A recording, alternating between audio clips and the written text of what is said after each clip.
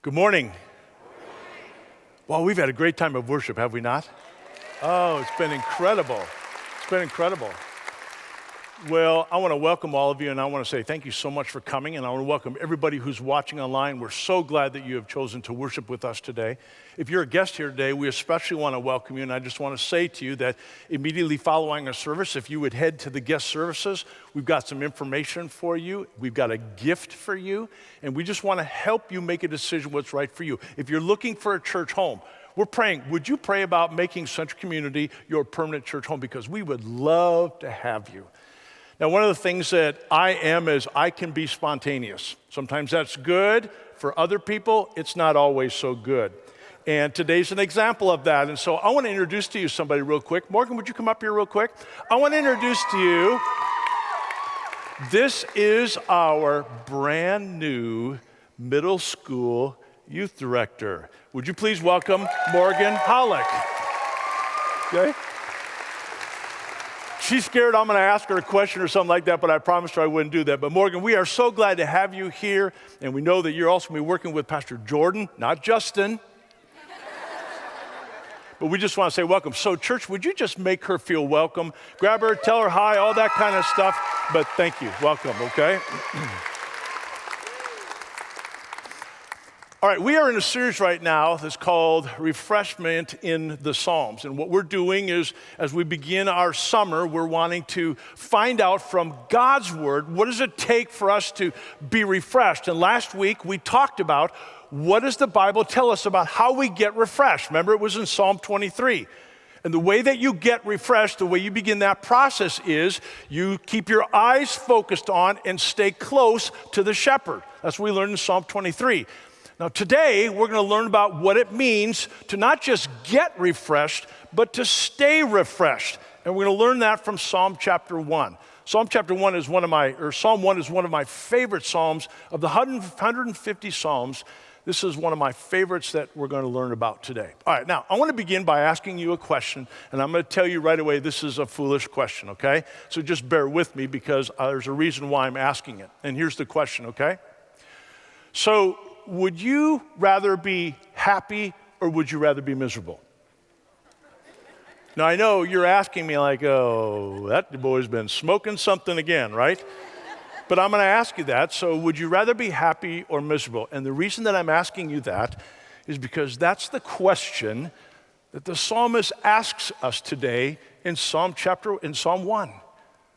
He asks us, would you rather be happy or would you rather be miserable? All right, now I want to begin with a quote from one of my favorite theologians because of my background, Martin Luther. Would you please just look at this? Look at what it says here. We go to the Bible as the shepherds went to the manger in order to find Christ. Would you agree with that? That's true. Our purpose, one of the reasons, the main reason that God gave us His Word is because this is where we meet Jesus. Now, I want to go a little bit deeper with that and show you exactly how. In the Old Testament, Jesus is predicted, right? He's predicted as Messiah. In the Gospels, Jesus is revealed. In the Acts of the Apostles, Jesus is preached.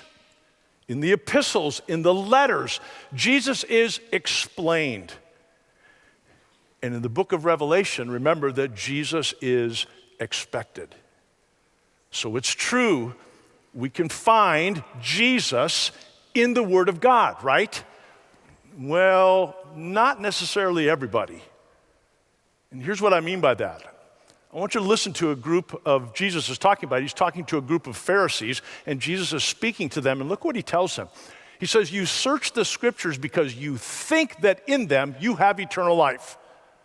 Everybody hear that? You think that in them you have eternal life. And it is they that bear witness about me. Yet you refuse to come to me that you may have life. And what I want you to understand this morning is simply this.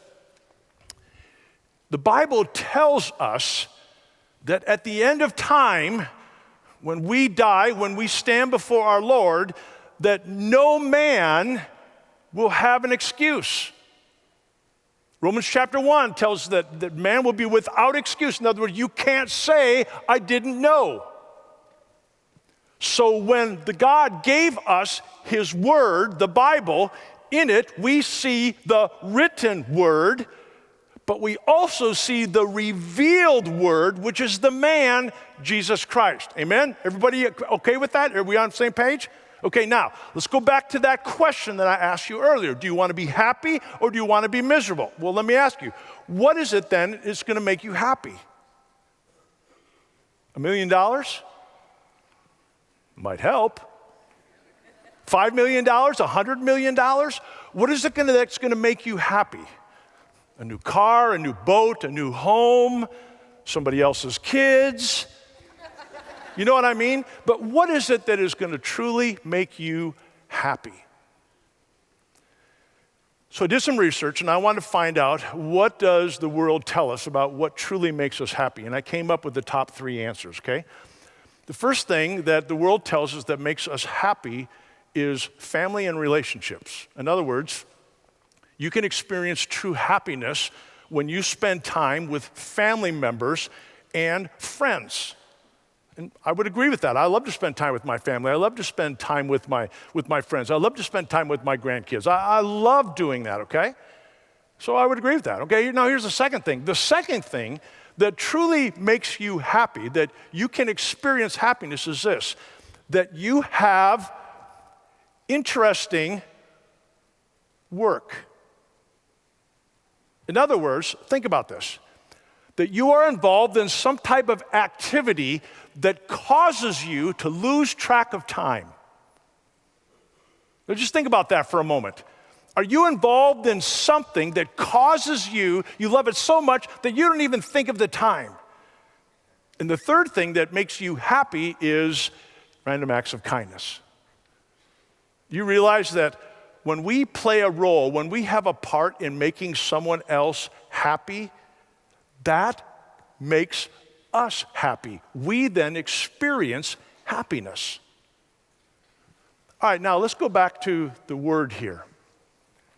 The very first word in Psalm 1 is the word blessed or blessed. Okay?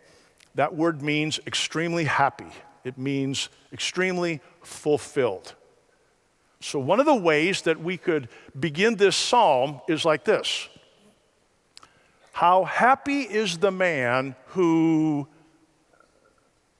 Now, I don't know about you, but that tells me that I want to find out a little bit more about this psalm because I want to know the answer to that question. How happy is the man? So stand with me out of respect for God's word as I read Psalm 1, and I'm going to read it from the English Standard Version, the ESV. Okay, here we go. Blessed is the man who walks not in the counsel of the wicked, nor stands in the way of sinners, nor sits in the seat of scoffers. But his delight is in the law of the Lord, and on his law he meditates day and night. He is like a tree planted by streams of water that yields its fruit in its season, and its leaf does not wither. In all that he does, he prospers. The wicked are not so, but are like chaff that the wind drives away. Therefore, the wicked will not stand in the judgment, nor sinners in the congregation of the righteous. For the Lord knows the way of the righteous, but the way of the wicked will perish. This is God's word, his written word, and his revealed word for God's people. Let's pray together. Father, today it is my prayer that you would teach me about true happiness, but not from a world's perspective. I want to know what you have to say about true happiness. And it's in Jesus' name we pray. Amen. You may be seated.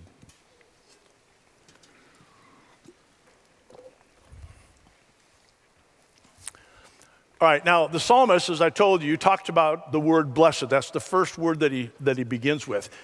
But there's a theme, there's a point that he makes right away, and here's what he is saying to us as we read this. Blessed is the man. What he is telling us is this: there are only two ways to do life. Only two ways to do life. One of them is the way of the righteous, and the other one is the way of the ungodly. Only two ways. He talks about the way of the righteous in verses 1 through 3, and in verses 4 through 6, he talks about the way of the ungodly. There are only two paths in life. There are only two ways to do life, is what he tells us. Now, I find that interesting because the world tells us just the opposite. The world tells us there are many ways, there are many roads, there are many paths, and yet the Bible tells us that there are only two.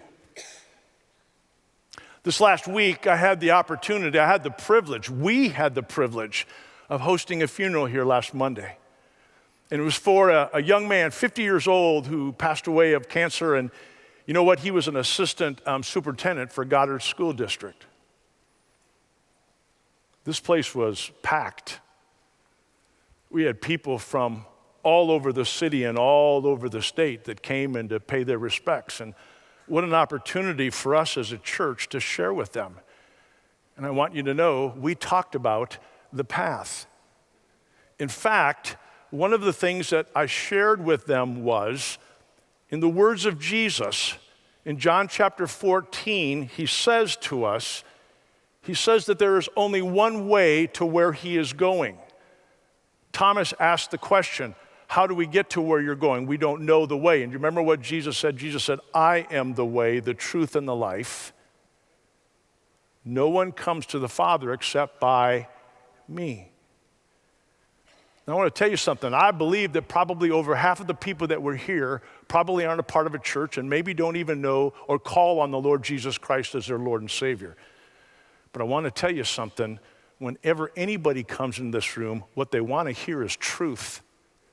And not the truth of what the pastor has to say. They want the truth of God's word. And once they have the truth, guess what? They are without excuse. Okay, now they've been told there's only one way to the Father, and it's through Jesus Christ, the Son. And so once again, the psalmist begins by telling us, you know what? There are only two ways to live your life. If you know your destiny, if you know where you're going when you die, and you know that you were created, now listen, in the image of God, if you know you were created in that image and you know your destiny, then the path becomes very obvious of how you are to live your life, right? So right here in the Bible, Psalm 1 tells us that there are only two ways to live your life. And here are the examples. Look at the first one. This is in the Old Testament, and look at what Daniel says, okay? And many of those who sleep in the dust of the earth shall awake, some to everlasting life, and some to shame and everlasting contempt. And those who are wise shall shine like the brightness of the sky above, and those who turn many to the righteousness like the stars forever and ever. In the New Testament, look what it says here. Enter by the narrow gate, for the gate is wide and the way is easy that leads to destruction. And those who enter by it are many.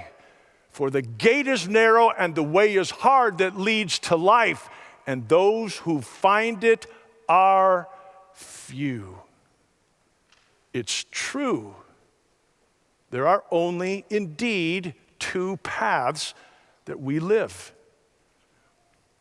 Getting back to that about what it is that we want to have that makes us happy, I want you to know that even our government in the Declaration of Independence has declared to us that we have a right to go after happiness. Did you know that? We hold these truths to be self-evident, that all men are created equal, that they are endowed by their Creator with certain unalienable rights. Among these, life, liberty, and the pursuit of happiness. Now, here's the thing that is actually kind of interesting is this. What they don't know and what they're going to learn is this. True happiness always ends in God. Look at what the Bible says in the book of Psalm. Oh, taste and see that the Lord is good. Blessed is the man who takes refuge in him. All right. So now the psalmist goes on, and what he does now is he begins to describe a man. He tells us, blessed is the man, and then he gives us three things. In other words, he's talking about a spiraling downward. My dear friends, the psalmist is talking about the stages or the progression that lead us into sin. And this is how he describes it.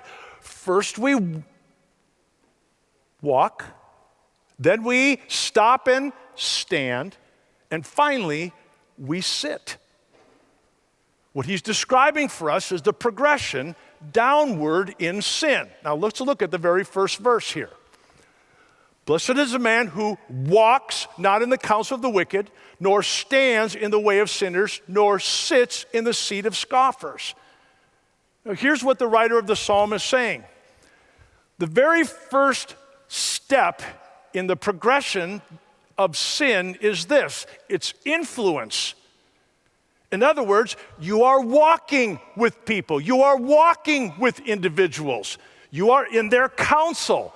And because you are in their counsel, you hear their language, you hear their crass jokes, and what happens is you begin to laugh at sin. Sin no longer has its jagged edges. You become soft on sin. And guess what happens? We are influenced by them. Well, the second step then is that we next identify with them. First we walk with them, then we identify with them. And what happens there is that their lifestyle becomes our lifestyle. Their attitudes become our attitudes, and their habits become our habits. And then the psalmist says, so once you've begun this journey, the last thing is you become like them. So the psalmist is telling us is that this is the progression of sin, and it goes from bad to worse. Now listen very carefully, okay? Don't miss this. The psalmist is talking about a person. He's talking about a person. Let's go on now. It says, but his delight is in the law of the Lord, and on his law he meditates day and night. He is like a tree planted by streams of water that yields its fruit in season, and its leaf does not wither. With all that he does, he prospers. So now the psalmist goes from the don'ts to the do's. And what's the do? Here's what he says. He says, his delight is in the law of the Lord, and on this law he meditates day and night. Now I want you to listen very carefully, okay? You said you wanted to be happy. Well, if you want to be happy, what we're learning then is this. The Bible is a means to an end. The end is a relationship. It's an experience with the living God. Do you understand that? Here's what I mean. I want to know the Word of God so that I can know the God of the Word. Did you hear that? I want to know the Word of God. Because as I know the Word of God, then I get to know the God of the Word. And the Bible tells us, the psalmist tells us, you want to be happy? Guess what? That's where you live. But he doesn't stop there, does he? He goes on and he kind of uses a funny word, and the word is meditate. Well, we've heard about the definition for meditate. Meditate like, okay, like a cow chews on its cud, he swallows it, and then he brings it back up again and chews on it some more and then swallows it. That's kind of gross. But I want to share with you a definition that I found this week that I absolutely love. And I hope you will adopt it because I have. And here's the definition of meditate, okay? I talk about what I'm eating.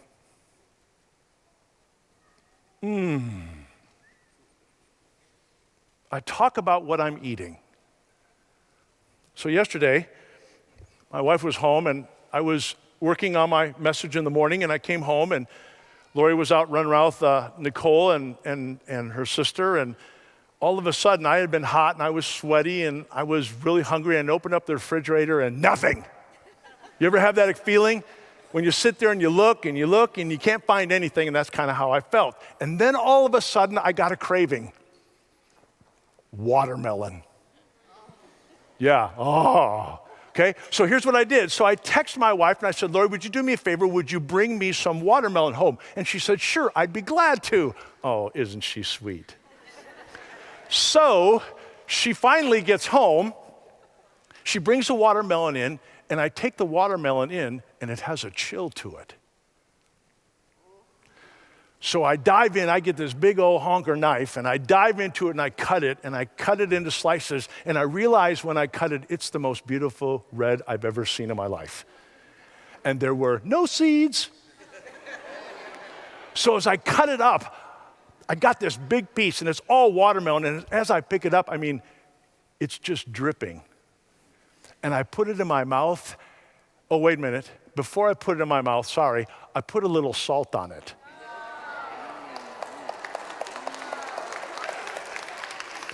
Now I put it in my mouth and it just explodes. I'm telling you, it was the greatest feeling I've had, and it quenched not only my hunger, but my thirst. That's what it means to meditate. It just means that you talk about what you're reading. I'm in the Old Testament right now, and I'm just kind of reading, I'm just kind of taking my time, and I'm just kind of pacing it, and I'm in 1 Samuel right now. And in 1 Samuel, remember that the Israelites came to Samuel, and they said to him, we want a king. Remember that? Samuel then had to go to the Lord. And it was not something that Samuel was looking forward to. You want to know why? Because he knew it was going to break God's heart. So Samuel goes to the Lord and he says, Lord, your people want a king.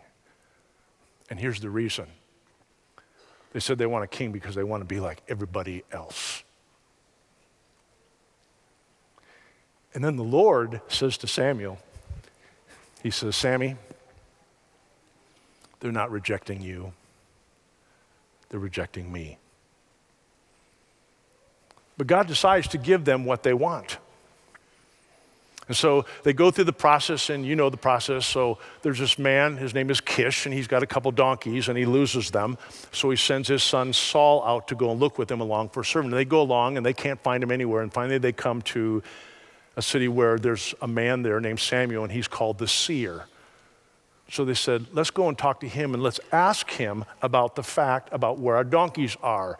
Now the Lord had told told Samuel that when Saul comes, he was going to point him out to him. And so here comes Saul. The Bible tells us he was head and shoulders above everybody. He's a very handsome man. And the Lord says to Samuel, he goes, that's him. And so Samuel takes him in, he ends up anointing him. And then there's something that happens in verse 9 of chapter 10 that just grabbed a hold of my heart. And it was this. After Saul left Samuel's presence, now listen, God changed his heart. And I'm sitting there thinking, oh God, I need my heart changed. If I had my heart changed, I'd treat my wife better. I'd treat my children better. I'd treat my staff better. You know what, Lord, I really need a heart change. That's what it means to meditate. So I want to challenge you this week. I want you to take the Word of God, and as you go through the Word of God, as you meditate on it, I want you to talk to your spouse. I want you to talk to your friend. I want you to talk to him. I want you to talk about what it is that you read. And I just want you to describe them. Just simply tell them what you're eating so they too can say, I'd like to have some of that. I love to do this with my grandkids. I'll take something, candy bar, something like that, and I'll just chew it and I'll just start going, What are you eating, Bob? I want some, right? And that's exactly what we do in God's Word. We tell people about what we're reading. We tell them about how good it is. Why? So that they will want some. Now look at this verse here. Don't just read the Bible, feed on the Bible. All right, now, so the question is that a lot of people ask is, okay, so if I'm going to read the Bible, then what's going to happen? And the Bible tells us, says, you know what? He says, you're going to be like a tree that is planted by streams of water. Okay, let me just tell you something. In the Bible days, a tree represented something firm, strong, and now listen, unmovable. And so the Bible tells us, the psalmist tells us, says, if you are doing this, if you're feeding on the word of God, you're going to be by a tree. But this tree is going to be planted right next to the water. And the roots of this tree are going to go down deep. In fact, they're going to go right into the source of its nourishment, which is God and his word. And the Bible tells us that this word is this nourishment will never end.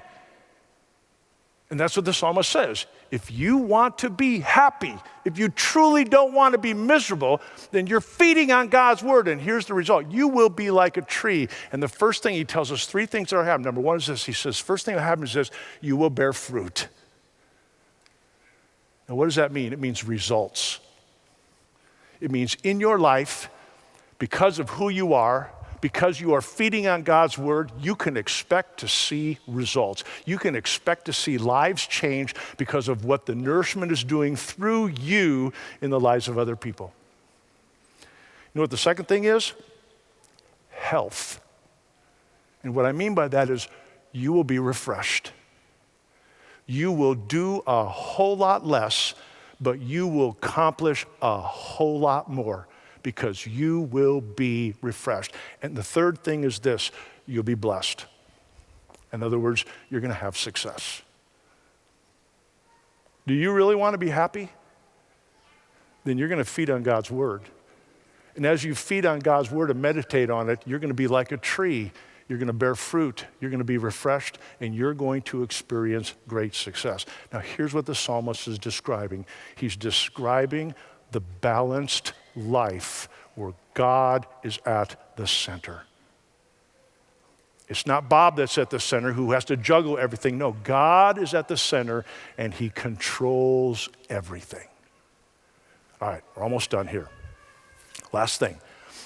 The wicked are not so, but are like chaff that the wind drives away. Therefore, the wicked will not stand in the judgment, nor sinners in the congregation of the righteous.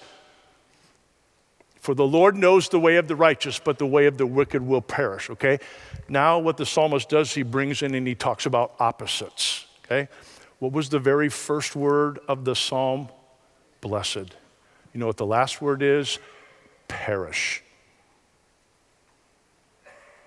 You see, he's talking about two different lifestyles, complete different lifestyles. He says, you know what? He says, you can choose to be like the tree, or there's something else that you can choose to be like. And the psalmist uses the word chaff. You know what chaff is? It's just husk. It's worthless. It's a thin skin that goes around the head of grain. And so what happens is this, is that in the days of Jesus, in the old days, in the ancient days, they would build what they called their threshing floors, and they would put them on top of the hills. And the reason they put them on top of the hills is because there was always a breeze blowing through. So they would take their wheat, they would bring it in, they would take their winnowing fork, and they would throw the wheat in the air. That breeze would come through, and it would separate the chaff from the wheat, and the heads of grain would then fall to the ground. And then what they would do is they would collect the chaff. You know what they would do with it? They would burn it. And the psalmist says, that's the life of those who will perish. Now, I want you to think about something. The ungodly cannot stand in difficult times. Do you understand why? Because they have no source and they have no substance. They don't have Christ. And so they're blown like the wind. So once again, the psalmist reminds us again, you get to choose who you want to be. You can be like the tree or you can be like the chaff, but you will be like one of those. All right, I want to close with this. Here's what I want you to remember. I don't know if any of you saw this, but on Fox News, Arnold Schwarzenegger was asked about his belief in heaven. Did any of you see it? His response was horrible. He had a bunch of expletives, and then he'd said, I don't believe in heaven. He says, there's no such thing. My heart breaks for that man. Because here's what I want you to know. After we die, we will all live somewhere. Did you hear me? We will all live somewhere. We will either live with Jesus in heaven for eternity, or we will be separated and thrown into the flames of hell for eternity. The psalmist tells us there are only two paths in life.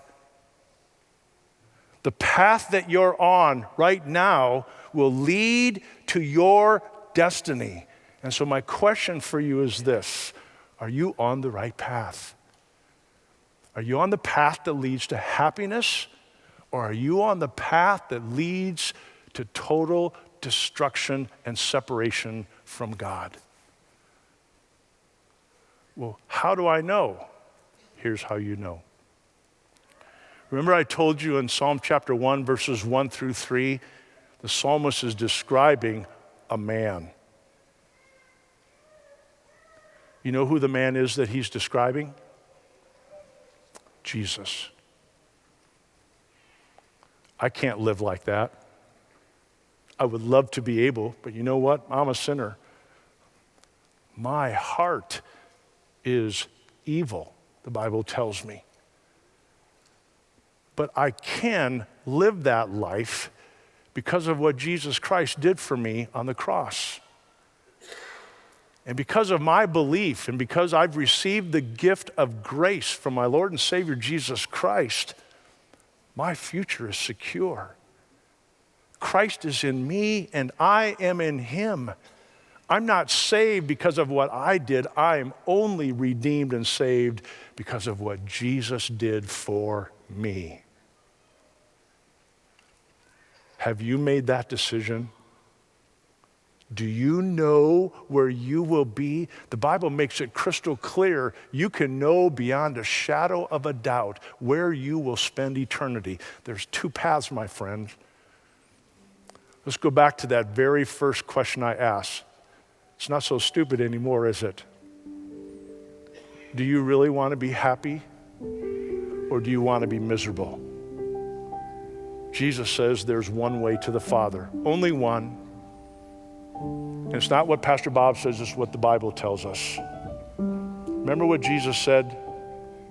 He said, in my house, in my Father's house are many rooms. If it were not so, I would have told you. And if I go to prepare a place for you, I will come back so that you can be where I am. And you know the way to the place where I am going. I'm so thankful for Thomas. No, Lord, sorry, we don't know the way. How do we get there? And I'm sure Jesus was probably thinking, right on cue, Thomas, right on cue, because then he gives us the answer. Can you imagine his disciples hearing it for the very first time? And Jesus says, I am the way, I'm the truth, and I'm the life. No one comes to the Father except by me. If you haven't made that decision yet, if you haven't figured that out in your life, right afterwards, we've got a group of people who are going to be waiting there for you to help you with this, to answer your questions, and to make sure you're on that path that leads to righteousness. Let's pray. Heavenly Father, thank you for your word. Thank you for the Psalms that make it crystal clear. Thank you that we know how to get refreshed. Now we know how to stay refreshed. Father, I pray that this week, that as we spend time chewing on your word, that we would just remember, just tell somebody what it is you're eating and remind them about how good it is. Father, we know that there's a plan in place, and you've invited us to join you in that plan. What a privilege it is. But Lord, I'm thinking about that one, or maybe that two or three, who are here today and they're just not quite sure. And they want to be sure. Lord, I pray through your Holy Spirit, give them the boldness, give them the courage to go to that starting point and ask those questions and to receive the answers that they've been looking for. Thank you for what you're about to do. And it's in Jesus' name we pray. And all God's people said, amen. Would you stand? I want to give you the benediction and then dismiss you, okay? Now I want to tell you, when I left, I know first service went to Dillon's and bought out all the watermelons. So I'm just telling you, there's a few left. The Lord bless you and keep you. The Lord make his face shine upon you and be gracious unto you. The Lord lift up his countenance upon you and give you his peace, his strength. God bless you. Have a great week.